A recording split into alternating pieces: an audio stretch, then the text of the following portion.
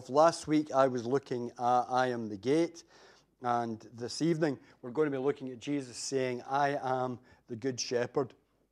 So let's read just now in John's Gospel. We're going to read John chapter 10, verses 11 to 21, and you can follow it on the screen.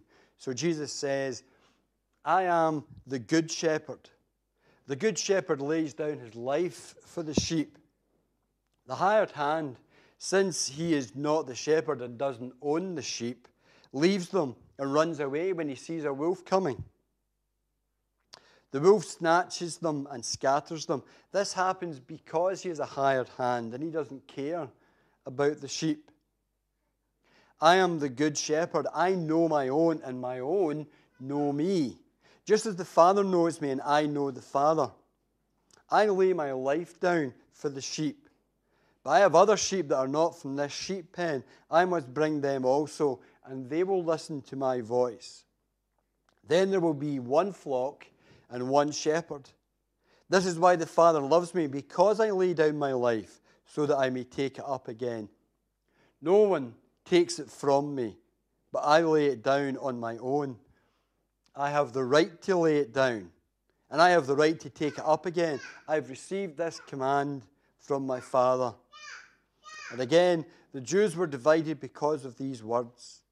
Many of them were saying, he's got a demon, he's crazy, why do you listen to him?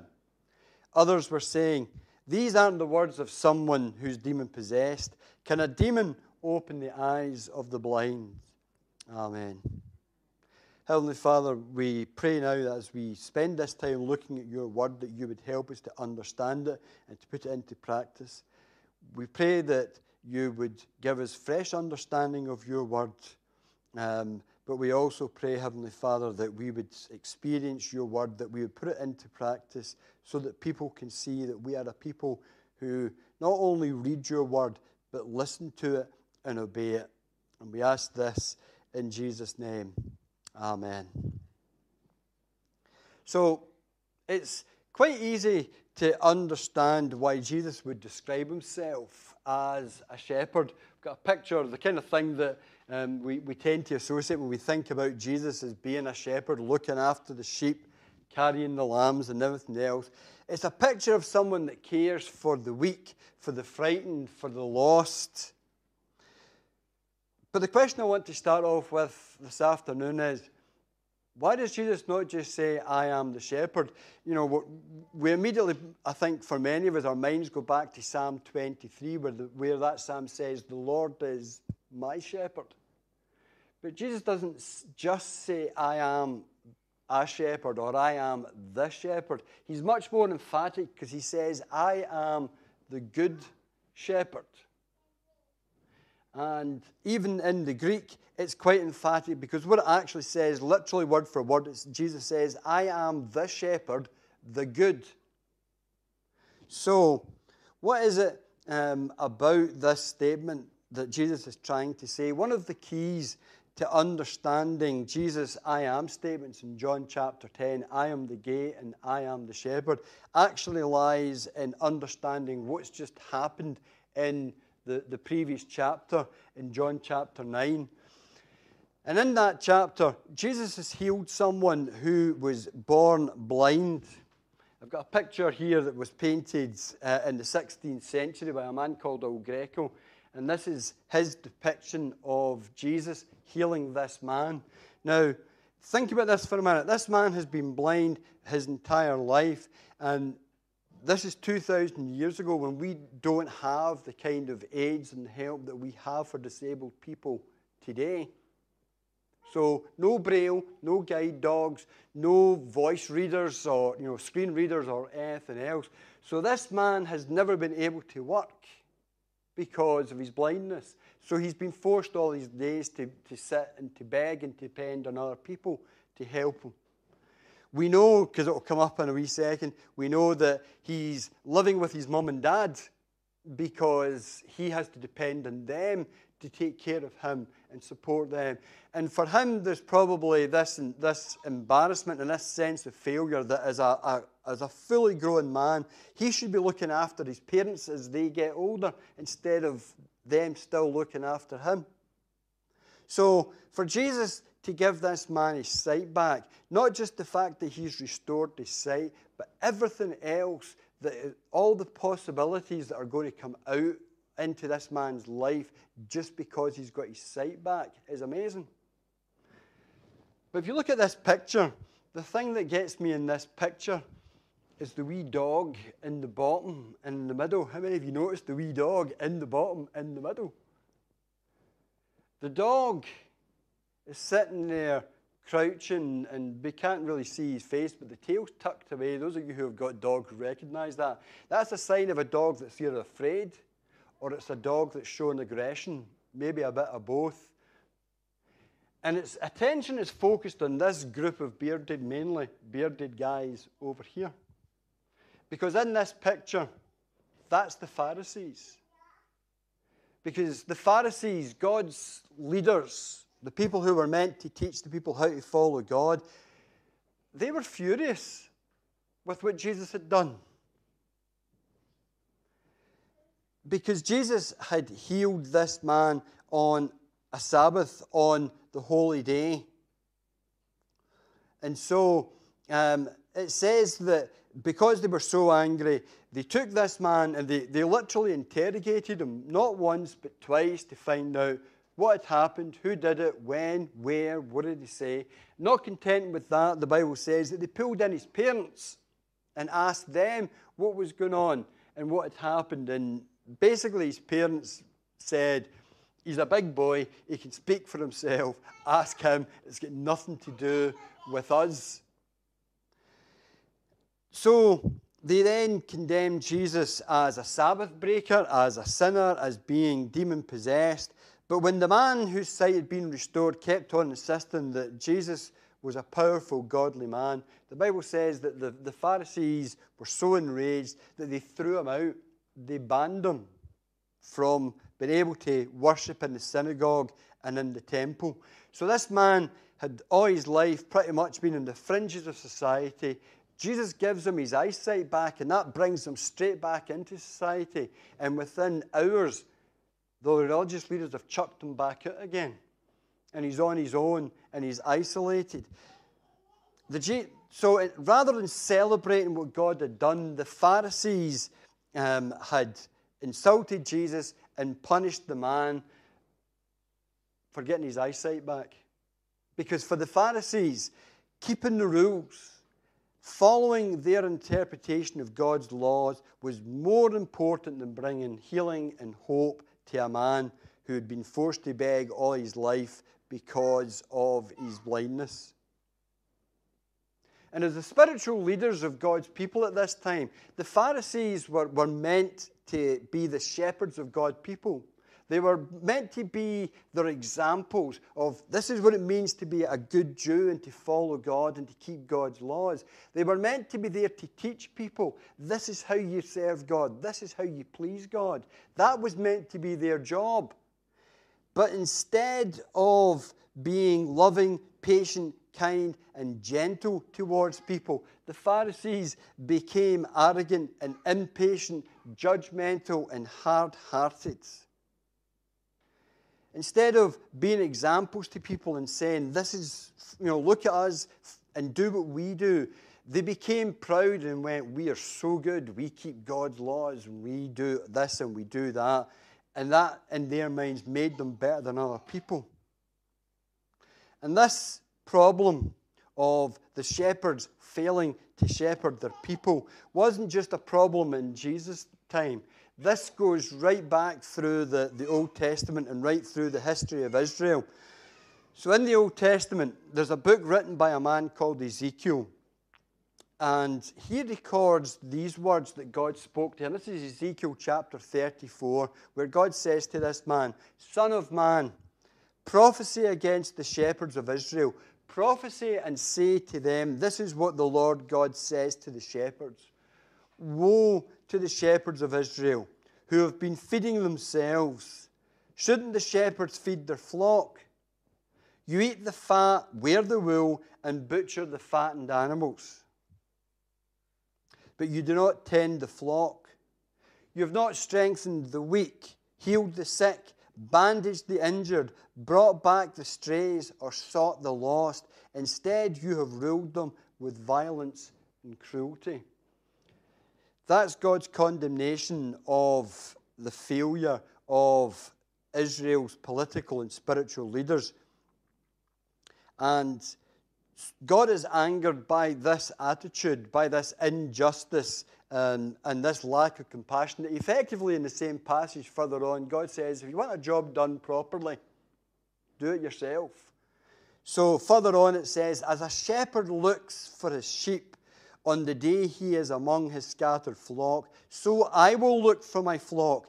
I will rescue them from the places where they have been scattered on a day of clouds and total darkness. So, looking back in Israel's history and looking back on the events that have just happened a few hours before, Jesus stands in front of the Pharisees and he says, I am the good shepherd. And although he never says anything more than that, there's an implied criticism there.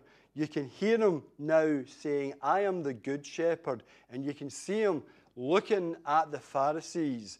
And the words are there but never spoken, as completely different from you who are the bad shepherds.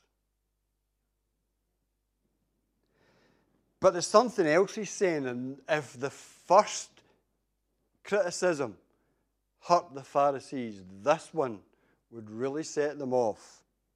Because in Jesus saying, I am the good shepherd, he is looking at these passages that the Pharisees know so well, because knowing their Bible was one of the things these guys prided themselves on.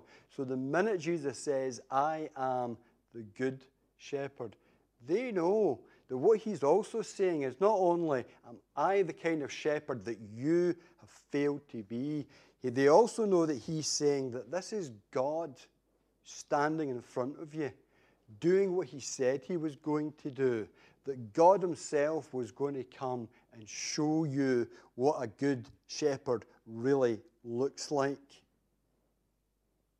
So Jesus says, you're meant to be examples and you failed to do that. So now I'm coming to be the example and to show you how to shepherd God's people. And that's true not just for the Old Testament, it's not just true for Jesus' time. That continues to be true right up into the present day, because God is still appointing shepherds of his people. Christ-like leadership is an essential gift to God's people today. Men and women who can care for his people with wisdom, with compassion. And leaders come in all shapes and sizes and all varieties. It can be pastors, it can be elders, it can be deacons, it can be leaders of ministry, it can be preachers and teachers and all other kinds of things as well. But no matter what a leader looks like, a leader should be looking like Jesus. You can tell if a church is a safe place to be or not by looking at the leaders. Did the leaders say, listen to Jesus? Do what Jesus says? Or do they say, listen to us and do what we say? Too many people have been hurt by bad leadership. Too many people have been turned away from God instead of being turned to God because of bad leadership. And that's why we looked at this last week. Jesus says that a thief comes only to kill, steal, and destroy, but I have come so that they may have life and have it in abundance. So while bad leadership can destroy lives and turn people away from God, good leadership, godly leadership, leadership that looks like Jesus, leadership that is built on the model of the good shepherd, is a leadership that builds people up, that it grows faith, that it brings peace and security because it points to Jesus, not to themselves. And so that's why the Bible also says that godly leadership is not only worth listening to, but it also says that godly leadership is worth respect. So, again, we've looked at Hebrews a few times today, but in Hebrews chapter 13, verse 17, it says this: obey your leaders and submit to them, since they keep watch over your flocks as those who will give an account, so that they can do this with joy and not with grief, for that would be unprofitable for you. So I want to encourage you this afternoon, pray for our leaders, whether that's Mark, whether that's Paul or TJ as the elders, whether that's the leaders of ministry like Esau or Tot Time or things like that. Pray for them that they would be able to serve with wisdom, and that they would they would have wisdom as they serve and as they lead. Pray for their protection, because the Bible says that Satan wants to strike the shepherds and scatter the sheep. Pray for them. Pray for their families. Pray for them to be able to serve with joy and to be able to carry out the responsibilities that they have with joy and with happiness. As we pray for our leaders and as we pray for them to be blessed and as they thrive, we as a church are blessed and we thrive as well. So pray that our leaders would follow the example of the Good Shepherd and point us to God. So Jesus says, I am the Good Shepherd.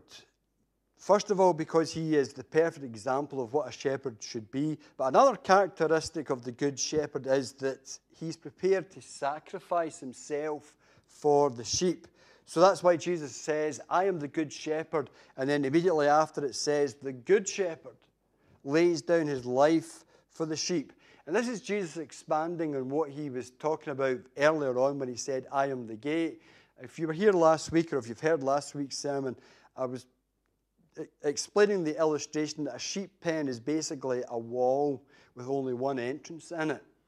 And one of the shepherds would have the job of lying down in that gap, in that opening. And he would literally put himself between the sheep and any potential danger. He was basically saying, if you want to get to these sheep, you've got to come through me to get them.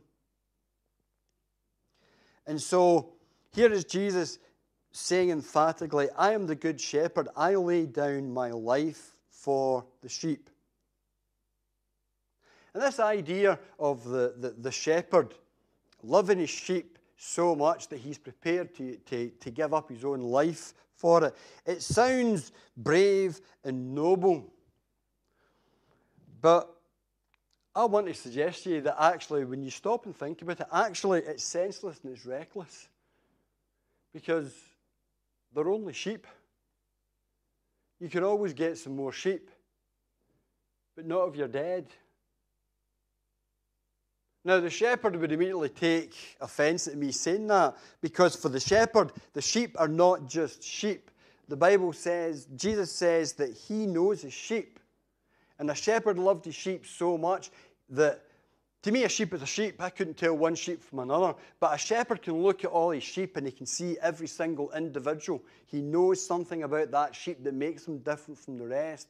And it says, therefore, he calls his sheep by name, because every single one of them is individual and is important to him.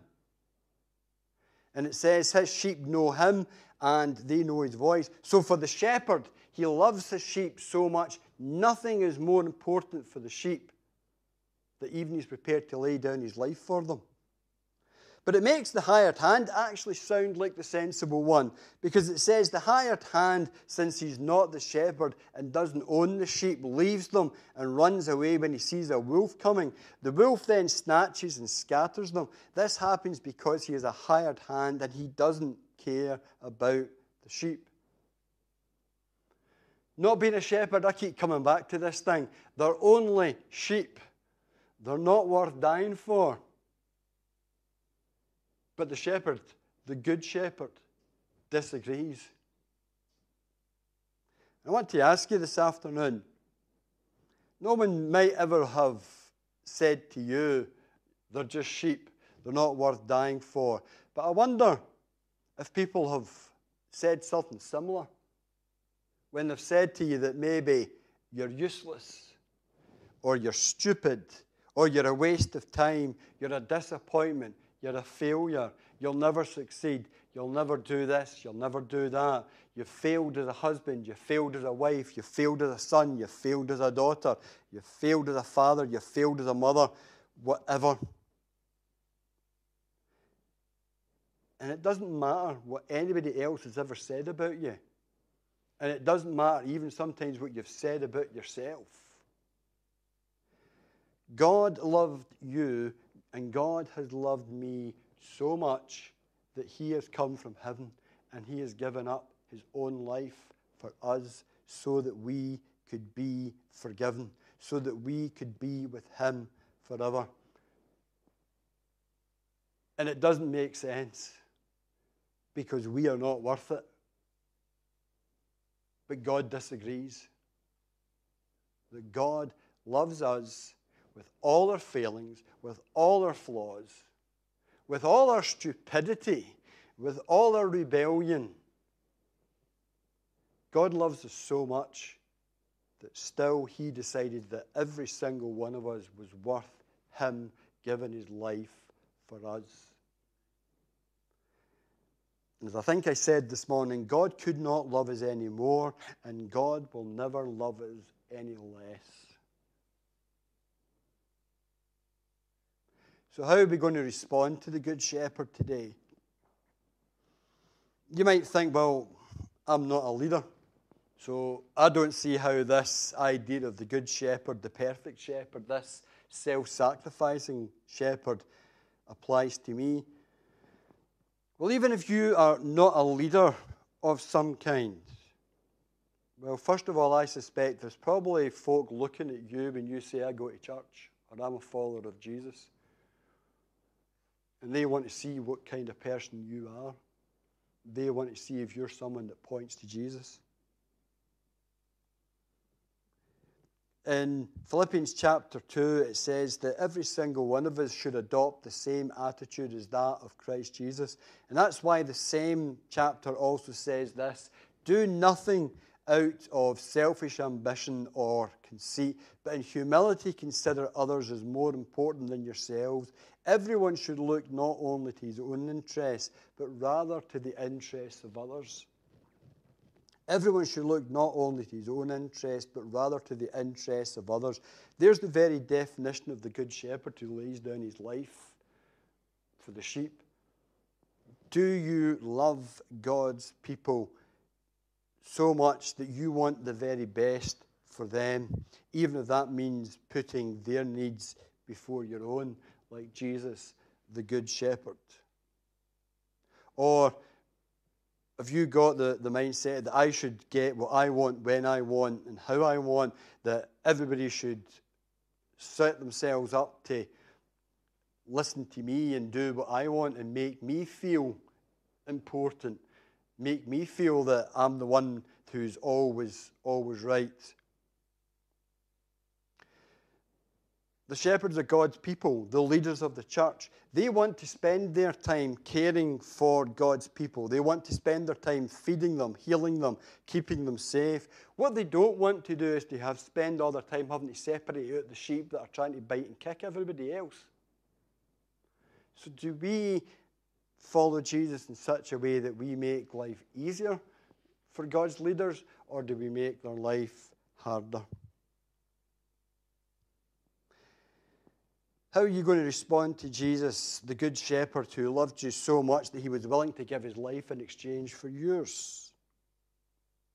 And perhaps that begins with you giving your life back to him, asking for his forgiveness and his acceptance. You can live your life trusting in someone or in something that turns out just to be a hired hand.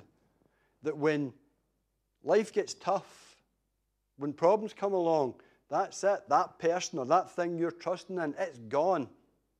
Leaving you on your own to deal with it by yourself. Or you can put your trust in the Good Shepherd who loves you and has promised that he will never leave you or never forsake you. That was a promise that Jesus staked his life on. And it's a promise that we can stake our life on. Let's pray. Heavenly Father, we thank you that you are the Good Shepherd, that you care for your people. You love them, that you want them to know peace, that you want them to know contentment, that you want them to know healing and restoration and fullness. You want them to know hope and a future. And so we thank you that you have laid down your life for us, but we thank you that we've been reminded that you also have been raised from the dead, that when we celebrate who Jesus is, when we come and worship, we are not worshiping a dead hero, but we are worshiping a risen Savior. And so we thank you that a day is coming when we will see the shepherd of the sheep with our own eyes. When all the things that we believe and all the things that we thank you for now, we will see them and experience them in a way that we have never before. And so we pray today, Heavenly Father, help us to follow the example of the Good Shepherd. Help us to love you and to love your people, that we want to help them and encourage and bless them. Help us to be so grateful for the fact that you gave your life for us, that we respond by giving our life to you. And we ask this now in Jesus' name. Amen.